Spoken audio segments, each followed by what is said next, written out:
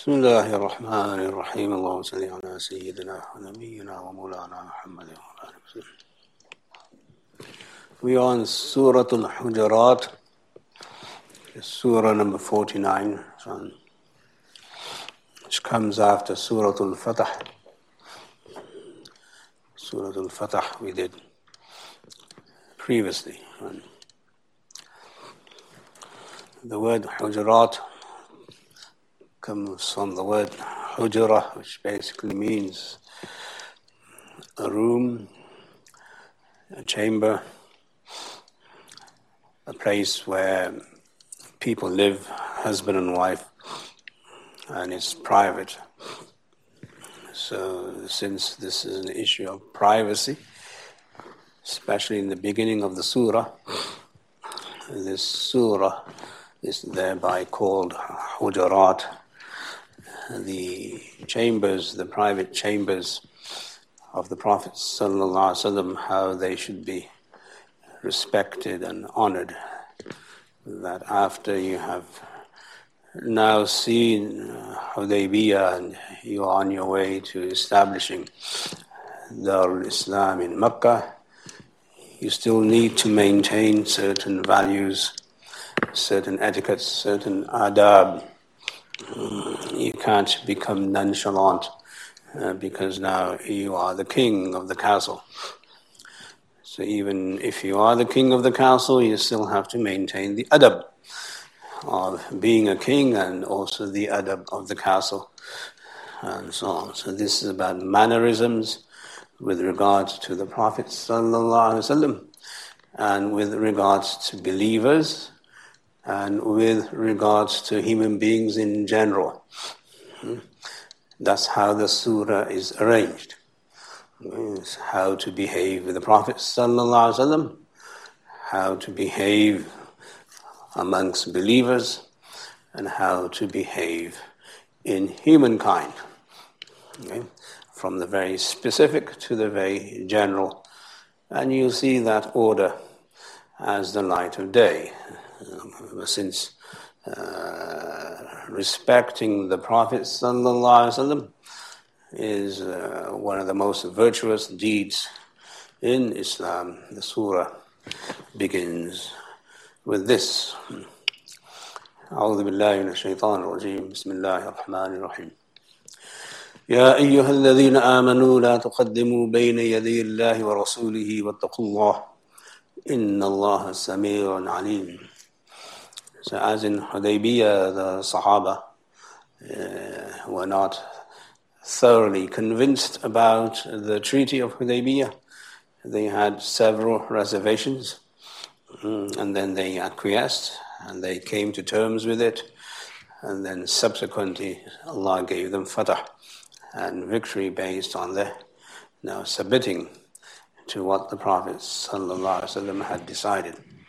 It's a mindset.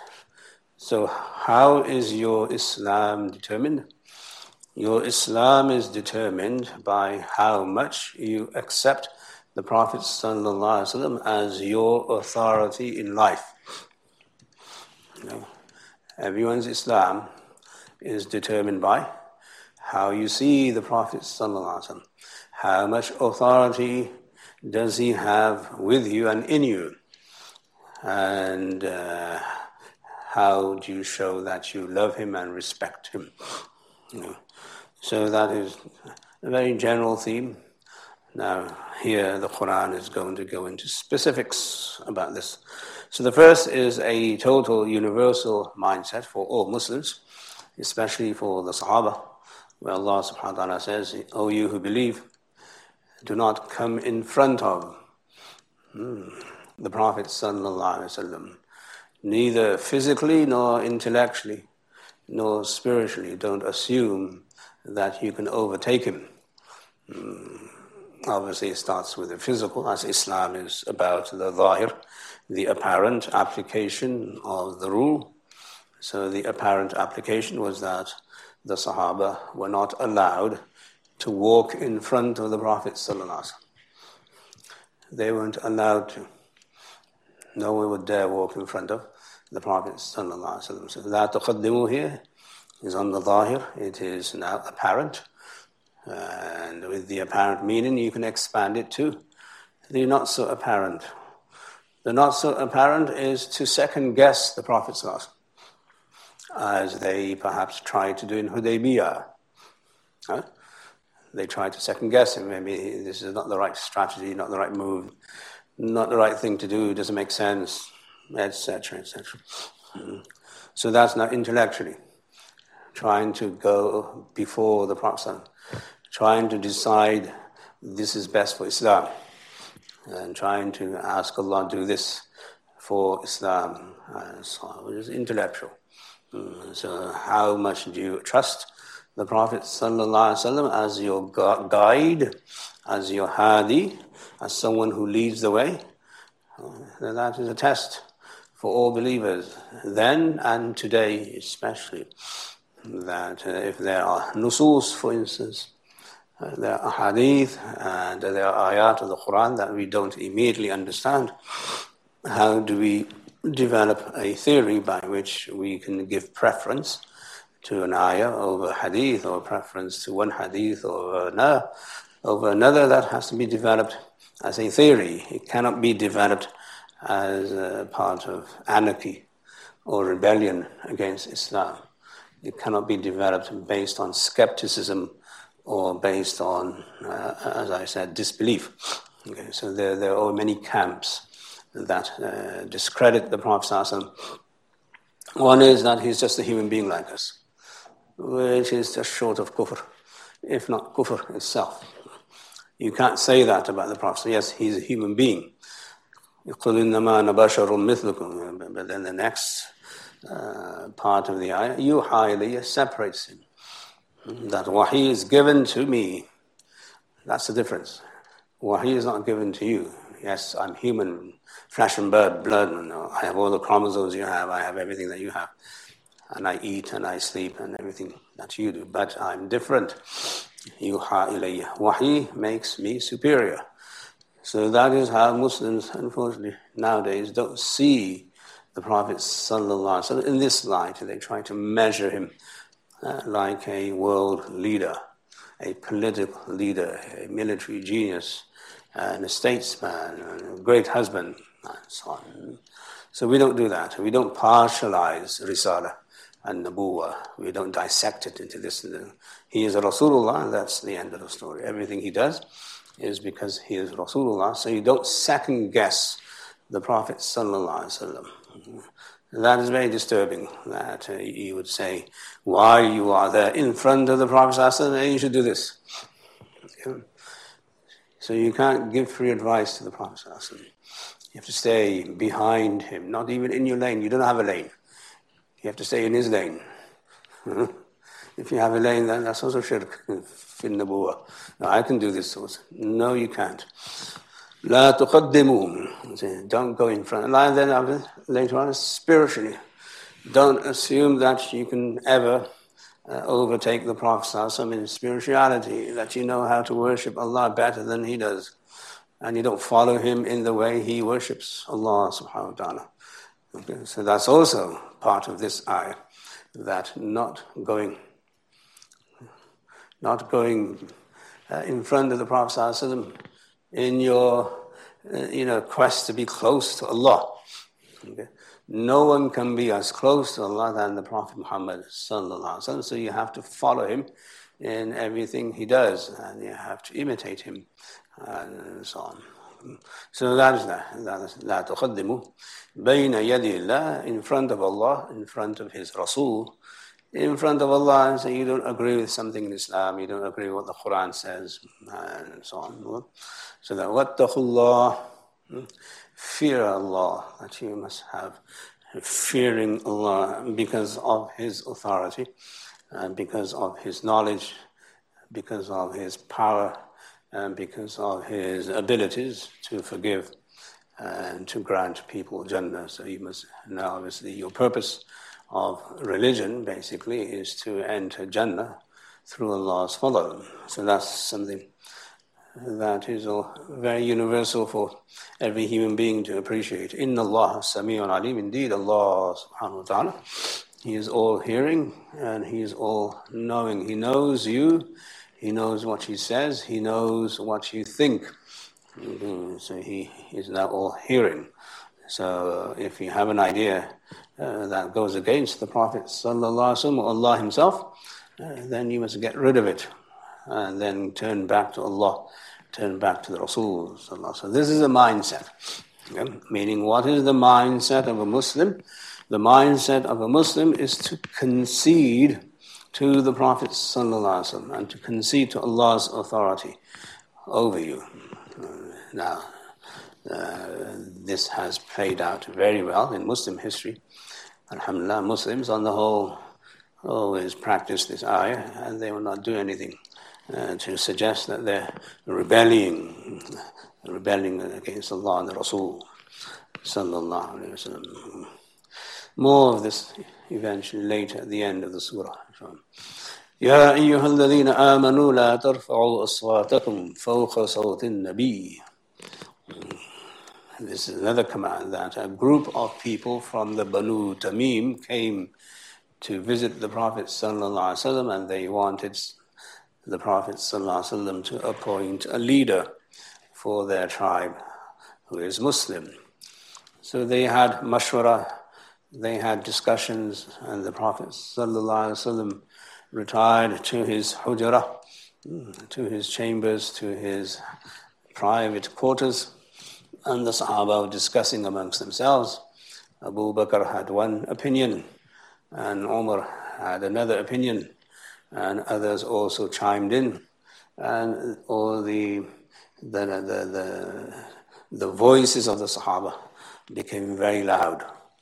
This is in front of the Prophet ﷺ's house, which is a no-no. So the Prophet ﷺ didn't say anything because he has modesty, he has haya. As a leader, he didn't go out and shout at them either. That's not what you do as a Nabi. So as a leader, you have to show your own charisma, your own discipline, your own adab for other people, even if they're doing something wrong. So he didn't come out and shout. So Allah subhanahu wa ta'ala, as usual, would come in and defend the Prophet ﷺ, and he would, on behalf of the Prophet ﷺ, advocate a rule. So here the rule is, لا ترفعوا أصواتكم. Don't raise your voices above the voice of the Prophet ﷺ. It's a sin. You can't do that. So now the Sahaba immediately realize, okay, this is wrong. This is going to hurt the Prophet ﷺ. The Prophet ﷺ, out of adab for us, didn't say anything, but Allah is now reprimanding us that we cannot do this and we should not do this. So all the Sahaba, they immediately started to lower their voices in front of the Prophet ﷺ, to the degree where Umar, who was naturally very loud, and he had a natural loud voice, even if he wanted to whisper, he couldn't. So he had to murmur. So the Prophet ﷺ, after that, would ask him 2 or 3 times, repeat what he said, because of this ayah. He said, I'm not doing this. I'm not going to, be a subject of this ayah. And there are other Sahaba who were also very, very loud, naturally. And they decided almost not to speak in front of the Prophet. This was the adab that the Sahaba had for the Prophet and Allah. So Allah is saying, you can't do this hurts the Prophet, and we're not going to do this. So they all complied. And this shows you the love the Sahaba had for both Allah and the Rasul, so that we comply with the hukum, with the command. We don't confront it. Okay, we don't reject it, and we don't say maybe it's circumstantial. In these circumstances, maybe you should do this. No. If you're there with the Prophet ﷺ, you don't raise your voice higher than the voice and the sound of the Prophet ﷺ. It's pure adab. So you won't see this anywhere in civilization. You won't see an example of this in history ever, from Adam until the Day of Judgment. This is very unique to the Sahaba. And this is why the Sahaba are the Sahaba, because they complied 100% with the will of Allah and with the hukum of Allah. And this is how they were. So even after the Prophet ﷺ is buried, Aisha would taunt people if they came to visit the Prophet ﷺ and they raised their voices. She would tell the other Sahaba there, tell them they can't do this because of this ayah. Meaning that he hears, he listens, so you can't raise your voice there. So when you go to the Prophet ﷺ and you want to say salat salam, you have to say it softly. You can't go there and shout, as-salatu as-salamu alayhi ya Rasulullah. You have to do it in a very gentle way. Okay. Some people were there in the masjid. Ali radiallahu anhu was there and they were making noise because they were cleaning the masjid. He said, no, even this noise is no good. The Prophet ﷺ doesn't want to hear this noise either. Yeah. So that's how mu'addab and how sophisticated, how cultured the Sahaba became with regards to the Prophet ﷺ. Even after he left this world, they wouldn't make a sound in front of the grave Mubarak. So this complies. So the first ayah now shows you that we have to develop a mindset for obedience. The second ayah is the proof of the obedience of the Sahaba. Right? This is how you should read it. Not just in abstract, meaning that the Sahaba complied with every hukum of Allah. Not only did they not second guess Allah and Rasul, but when an ayah came, they immediately complied. As when the ayah for the prohibition of wine came, the Sahaba did not even blink, and every Sahabi in every house threw out their wine into the streets of Medina. They threw out the utensils, they threw out the glasses, and they threw out everything that was even remotely connected to wine. That's the mindset. So Islam wants Muslims to develop this mindset of total compliance with Allah and the Rasul sallallahu alaihi wasallam, where you don't even entertain the idea of a doubt. You don't entertain the idea of rejection. And this is now how the Muslims must see from the seerah of the Prophet ﷺ, the seerah of the Sahaba, that these ayat are not simply ayat that you write in books and then you leave the books on the shelves and they collect dust. And it's not just for, what you call it, documentation and data collecting. It is an ayah that shows you that the way forward for a civilization is to show the utmost respect for its leader. Well, and every nation does it, whether willingly or unwillingly. Ever see how when the president comes in to give the State of the Nation address? How many formalities they go through? Why do they do that? I mean, these are non-Muslims, showing the utmost respect for their leader, and half the house doesn't like him anyway. I mean, you don't have to like your leader in order to respect him. With us, we do. We love him, the Prophet ﷺ. But as a civilizational value, if there's a leader, you've appointed a leader of your community, whether big or small, at the micro level or the macro level, then you have to show adab. Whether you agree or whether you disagree, it doesn't matter. That's called anzilun nasa manazilum. Okay. Place people according to their level in society, to who they are and what they are. You can disagree, but you can't be uncouth when you address the person who's the leader. You can't be rude because that is uncivilized. So here, the utmost respect given to any human being is the respect the Sahaba gave to the Prophet ﷺ. That, as I said, it is unparalleled in human history. And this is a mindset. That's why you respect the Imam of Salat. How much do you respect the Imam of Salat? You have to follow him, whether you like him or not. You may have a personal thing going with the Imam, but when he's in Salat, he's leading you have to follow him. You can't bring your anger and hatred against the Imam. I'm not following him, so when he's in ruku, I'm going in sajda. And when he's in sajda, I'm going in ruku. Okay, that's pathetic. Now, it's not that people do this, but the mindset is there. So the most important thing is the spirit, the ruh, and the aql must comply to the ahkam of Allah subhanahu wa ta'ala and to the ahkam of the Prophet sallallahu alaihi wasallam. They willingly do something. That's what Islam is the willingness of the believer to surrender actively to the will of Allah, to the hukm of Allah. So this is how we see these ayat playing out, that you don't raise your voice in front of the Prophet sallallahu alaihi wasallam, and you don't walk in front of him. This is how you develop and create a civilization, and these are civilization values. Specifically, it stems from how much you love your leader. More of that perhaps later, inshallah. فوق صوت النبي ولا تجهروا له بالقول كجهر بعضكم لبعض.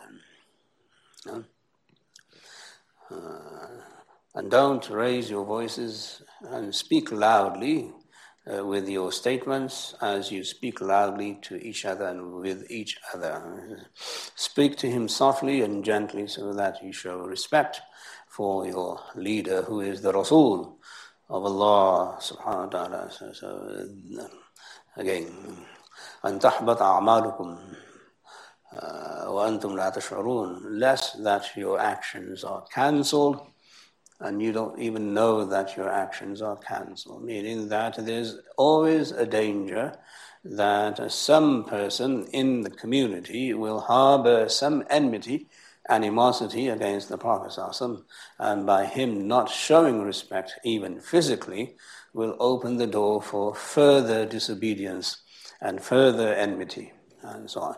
If you can contain yourself, control your emotions in front of people, then it might be that those emotions will go away eventually. But if you're always emotional, and you always display your anger and your enmity, then it's going to grow like a cancer. So here Allah is warning the believers that if you don't do this physically, and you don't show the physical respect and adab to the Prophet ﷺ, it is very conceivable that you will eventually end up in kufr. And then your actions will be cancelled. And tahbat a'mal. Usually actions are not cancelled except by kufr.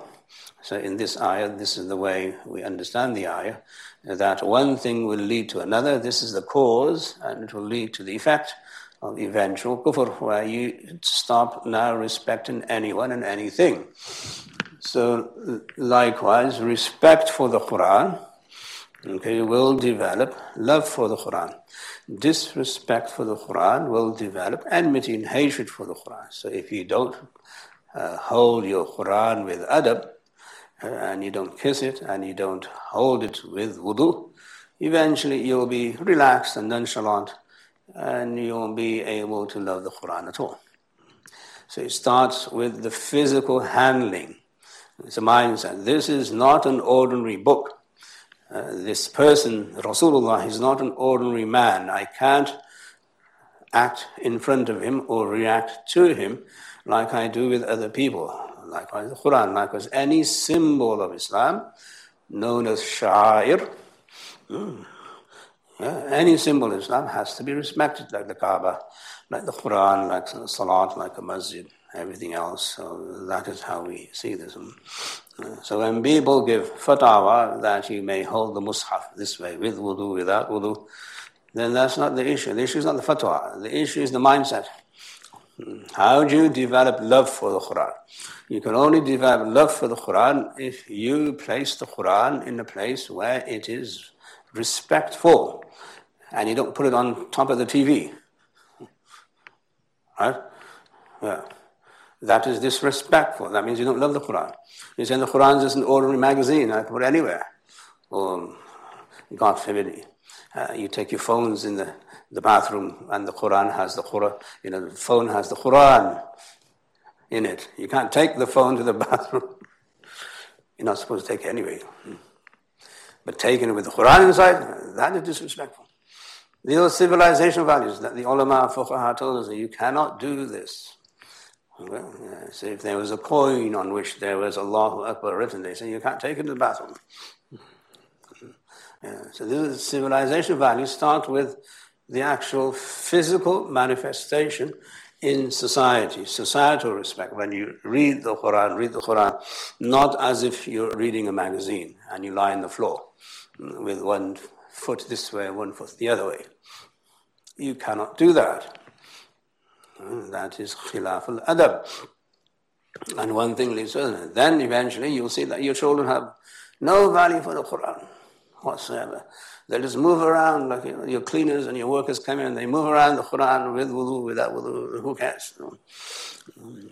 So this, how is it? أَن تَحْبَطَ أَعْمَالُكُمْ وَأَنْتُمْ لَا تَشْعُرُونَ. That lest your actions, good actions, are cancelled and you have no reward for your actions, even though you don't even know what you're doing.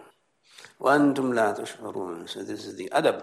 Allah subhanahu wa ta'ala is now showing that there are rules of engagement in every religion. And in every religion, you obey the rules. And most people, alhamdulillah, do likewise the adab of the masjid and everything else that also comes into this discussion and so on. Yeah. إِنَّ الَّذِينَ يَغُضُّونَ أَصْوَاتَهُمْ عِنْدَ رَسُولِ اللَّهِ أولئك الذين امتحن الله قلوبهم للتقوى لهم مغفرة وأجر عظيم. Here Allah subhanahu wa ta'ala commends the group of people who passed the test of adab. So one is that there is now, just the mechanical performance of the actions, and one is now the performance of the action with sincerity, with love, and with dedication. So Allah subhanahu wa ta'ala says, indeed those people who lower their voices in front of the Rasul sallallahu alayhi wasallam, they are the ones whom Allah has tested. Allah has tested the hearts for taqwa. So unless you're tested, you don't know whether you are good or whether you are not so good. So imtihana is Allah subhanahu wa ta'ala's prerogative to see who is who, and to show the Prophet ﷺ also who is who. Because if you have munafiqun in front of the Prophet ﷺ, they will destroy the community. Okay, so it was very difficult for the munafiqun to observe the physical practices of Islam. Very, very difficult. That's why they never attended Fajr and they never attended Isha, because nobody will notice whether they're there or not. But in Dhuhr, Asr, Maghrib, people know that you're there, you're not there. So they would attend Dhuhr, Asr, Maghrib. So that's how the Sahaba know that these people are not truly believers. So it's in the imtihan that your iman must be verified by societal standards. Not that we have any prerogative to call anybody a kafir. That's a different issue. Can we call somebody a kafir? No, unless he expresses open kufr or does something which is almost like treason and so on. But there are signs that you are a good Muslim and there are signs that you are a bad Muslim. If you're going around in Ramadan openly eating and you have no reason not to eat and no reason to eat, then obviously that's not a good sign. Right? So that's how. So even if you're not fasting, you're not supposed to eat in front of people who are fasting. If you don't fast for a reason, like you're sick, you're not supposed to eat in front of those who are fasting out of adab for the fast. Right? This is adab, as I am talking. So imtahana, Allah is testing. And then you have the naive people who say, why does God need to test anyone anyway? The testing is to establish Allah's justice and Allah's system and order, that this is the way we work in this world. So in this world we have angels who record our deeds. But Allah knows everything anyway. Why does He need angels to record the deeds? Because of the system of justice that will be apparent on the Day of Judgment, so that nobody can say that Allah is treating somebody unfairly. How do you know you committed a sin? It's written here. We have videos of it. Right? We have documentation of it. And so on. So why does Allah test? And who is Allah testing? He's testing the Sahaba. So how can you test the Sahaba? They love Rasul. No. They're human beings. Okay, so we need to measure the amount of love the Sahaba have for the Prophet ﷺ, and that is by making sure that they practice Islam physically, meaning that it has to be visible. Okay, so the visible actions are the standard for being a good Muslim. Some people say it's all in the heart. It's not in the heart. I love you, but I'm going to kill you anyway. You've heard of crime of passion? Huh? I love you, but I'm going to kill you because I love you. Right? I mean, that's disturbing, perverted. So how do you know you're a good Muslim? For you, that I'm able to practice all the tenets of Islam easily, and I do it physically, so it's observable to me and to others also. So here Allah subhanahu wa ta'ala, He says this ayah, don't raise your voice in front of the Prophet sallallahu alaihi wasallam. All the Sahaba comply, and only those who don't like the Prophet sallallahu alaihi wasallam will find it hard and difficult not to comply. That's how you know. This one is close to nifaq, and this one is a pure Muslim, a genuine Muslim. So Allah subhanahu wa ta'ala tests people to establish the veracity of their iman and of their Islam. So when everybody's on the same page, then you can see this is a Muslim civilization. Everybody thinks the same way, they do the same thing, and they're in line with all the values that Allah wants them to apply.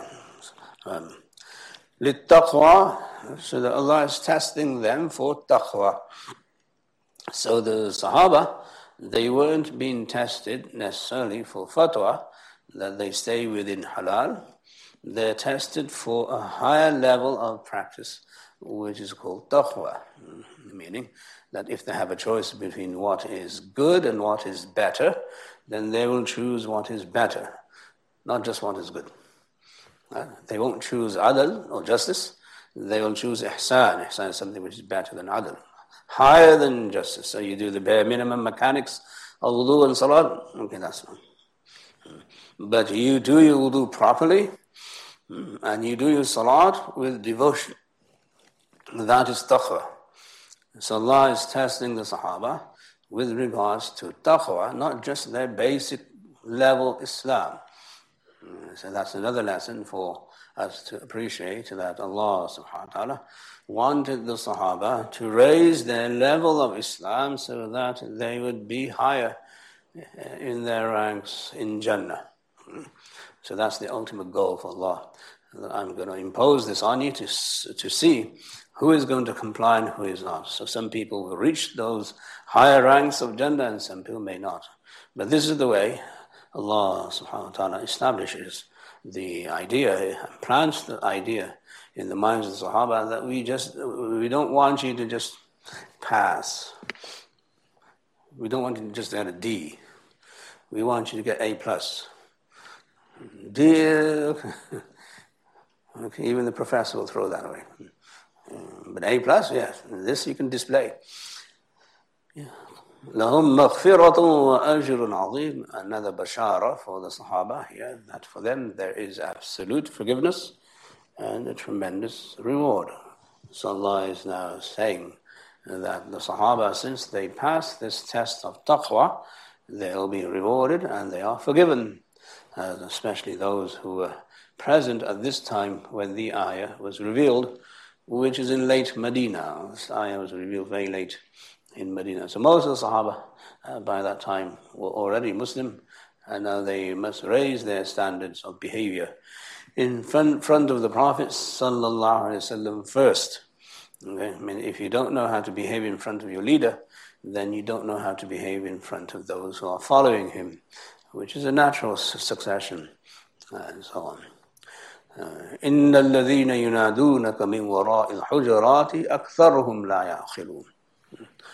This is in reference to, again, the Banu Tamim when they came, because they were from the desert and they weren't used to living with society. So they didn't know the mannerisms, the adab, the etiquettes of dealing with people. So this is what happened. Many of the tribes came in to visit the Prophet ﷺ. They all accepted Islam, but they still had to be trained, and they had to be refined. So that was a process which the Prophet ﷺ had to administer to so many of these people. So they're Bedouins. They live outside of the dwellings. They live outside in the desert. They live in tents, and they're basically nomads. So they have no idea of how people interact in society. So when you have those types of people, you have to give them instruction. Okay? And if you don't give them instruction and you let them be by saying they're Muslim anyway, they'll learn themselves. And you say, no, that's not how fiqh works. Fiqh doesn't work like fiqh. It's about instructing people what they can do, what they cannot do. So this tribe, as I mentioned, they came in to see if the Prophet ﷺ would appoint a leader for them. When they came in, immediately they went to the Prophet ﷺ's quarters, living quarters, and they stood outside and they kind of shouted, "Ukhruj ilayna Muhammad," which is very offensive. You don't say that. You don't say that to an ordinary person. So you wait. So meaning, as you'll see in the next ayah, so those people who shout at you from behind your chambers and your quarters, أَكْثَرُهُمْ لَا يَعْقِلُونَ. Most of them have no sense. They don't understand. They have no sense of how to live, how to behave. They're not refined and cultured in the way that most other people are. So there's a lot to be said about civility. So that's how Muslims were the first ones to develop civility as a standard of living, standard of life, and so on. They don't understand. أَكْثَرُهُمْ لَا يَعْقِلُونَ. So when they don't, then what do you do with these people? So this is why the Prophet ﷺ knew how to deal with these people, and whereas other Arab people at that time really didn't know how to handle the Bedouins, which is a mu'jiza of the Prophet ﷺ. Okay?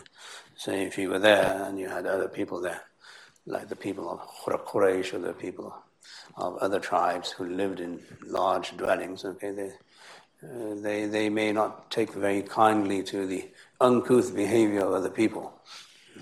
But the Prophet ﷺ's hilm and his immense tolerance and his ability to, educate people is a mu'jiza. As one person came into Medina.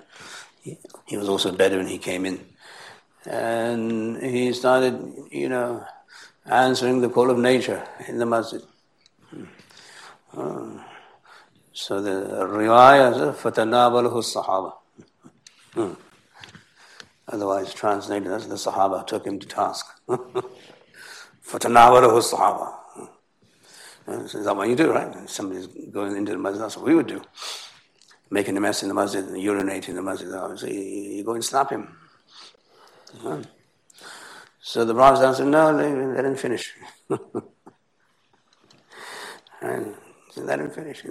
Let him finish urinating in the masjid. How do you justify that?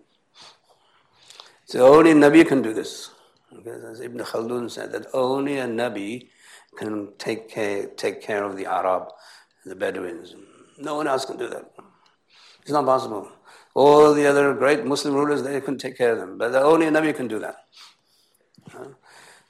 It's a mu'jiza. Only the Nabi has the ability to tolerate such nonsense. And not only that, and then reform the person. So after he finished, the Prophet himself washed the place. He didn't ask, he asked Sahaba, bring me some water, so he washed the place.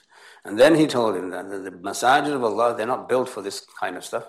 The masajid of Allah are built for dhikr and dua and salah. So this person went back to his people and said, I've never seen a more honorable and loving teacher than this one. And they all accepted Islam.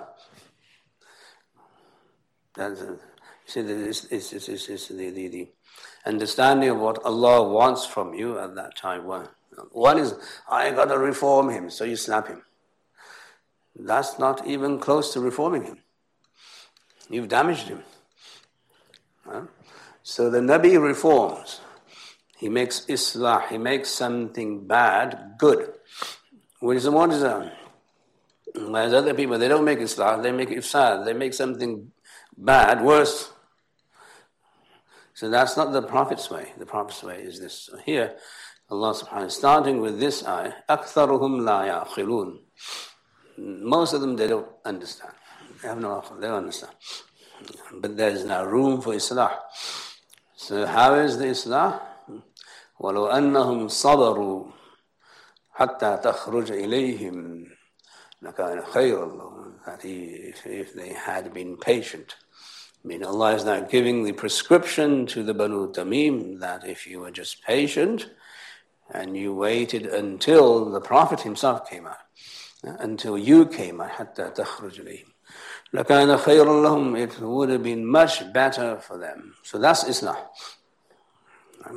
This is how you make Islah of someone who is rude and someone who is uncouth, someone who is impolite, that you don't add fuel to the fire by making him even more stubborn.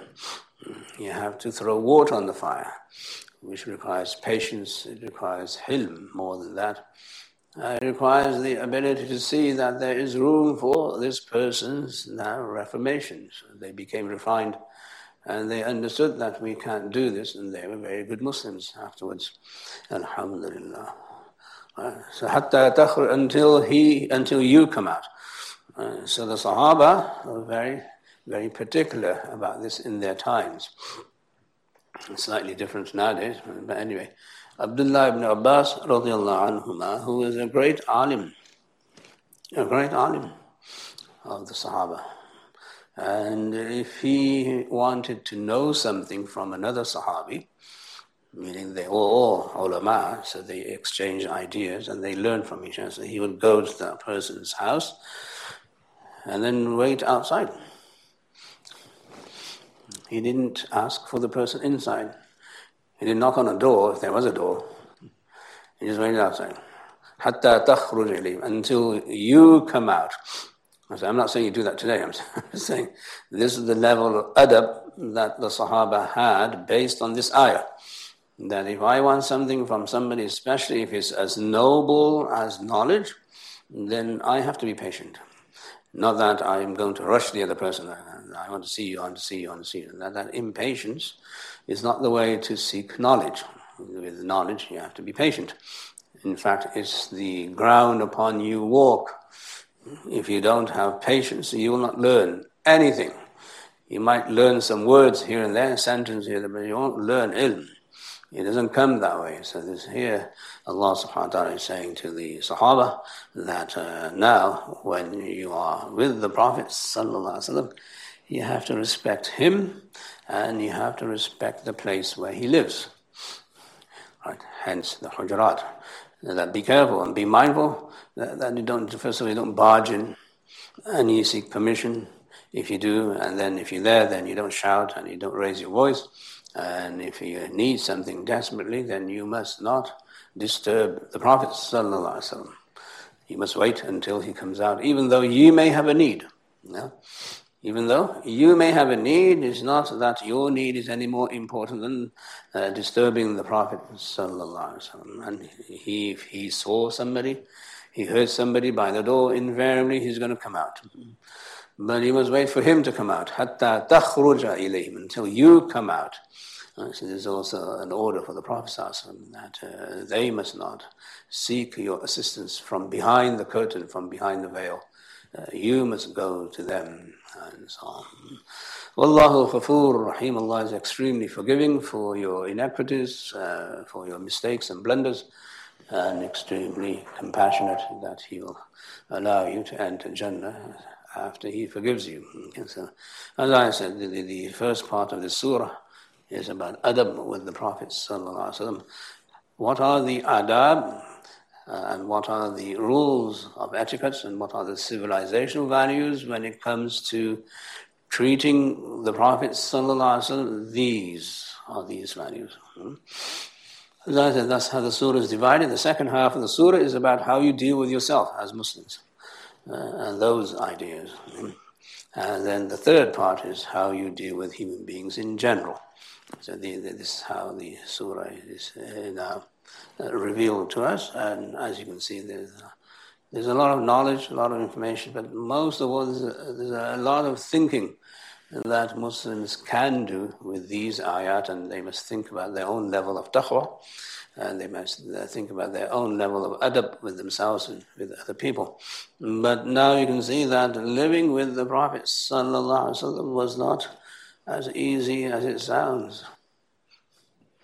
To maintain this level of adab, every time you see the Prophet ﷺ, we're not cut out for that. That's why we're not sahabah. The ulama say you mustn't say that I wish I was with the Prophet ﷺ. You can't say that because first of all you don't know you would be a Muslim when the Prophet ﷺ is there. How do you know you'd be a Muslim? Abu Jahl wasn't a Muslim. So that tawfiq comes from Allah. So what you should be happy about is Allah has made you Muslim here, in this time. And then I love the Prophet, I wish I was there. And then you read these ayat, that is the level of adab.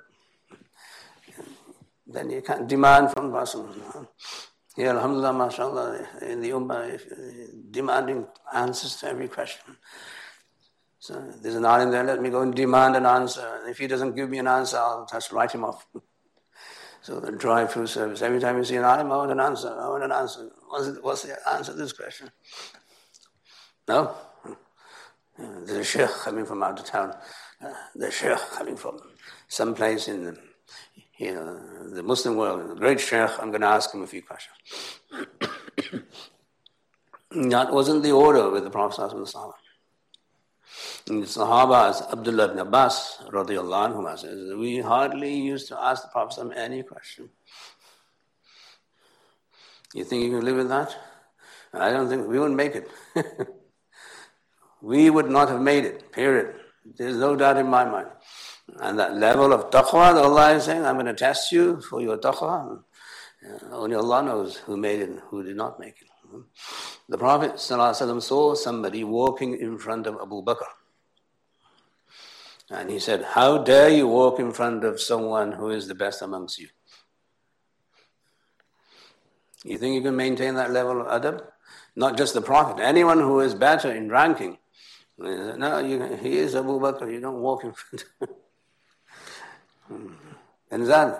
Yeah, meaning that it's a blessing that Allah has given us Iman, Islam here in this age, and we should be much more than happy with that, and not fantasize with kind of idiotic fantasies. I wish I was the Prophet.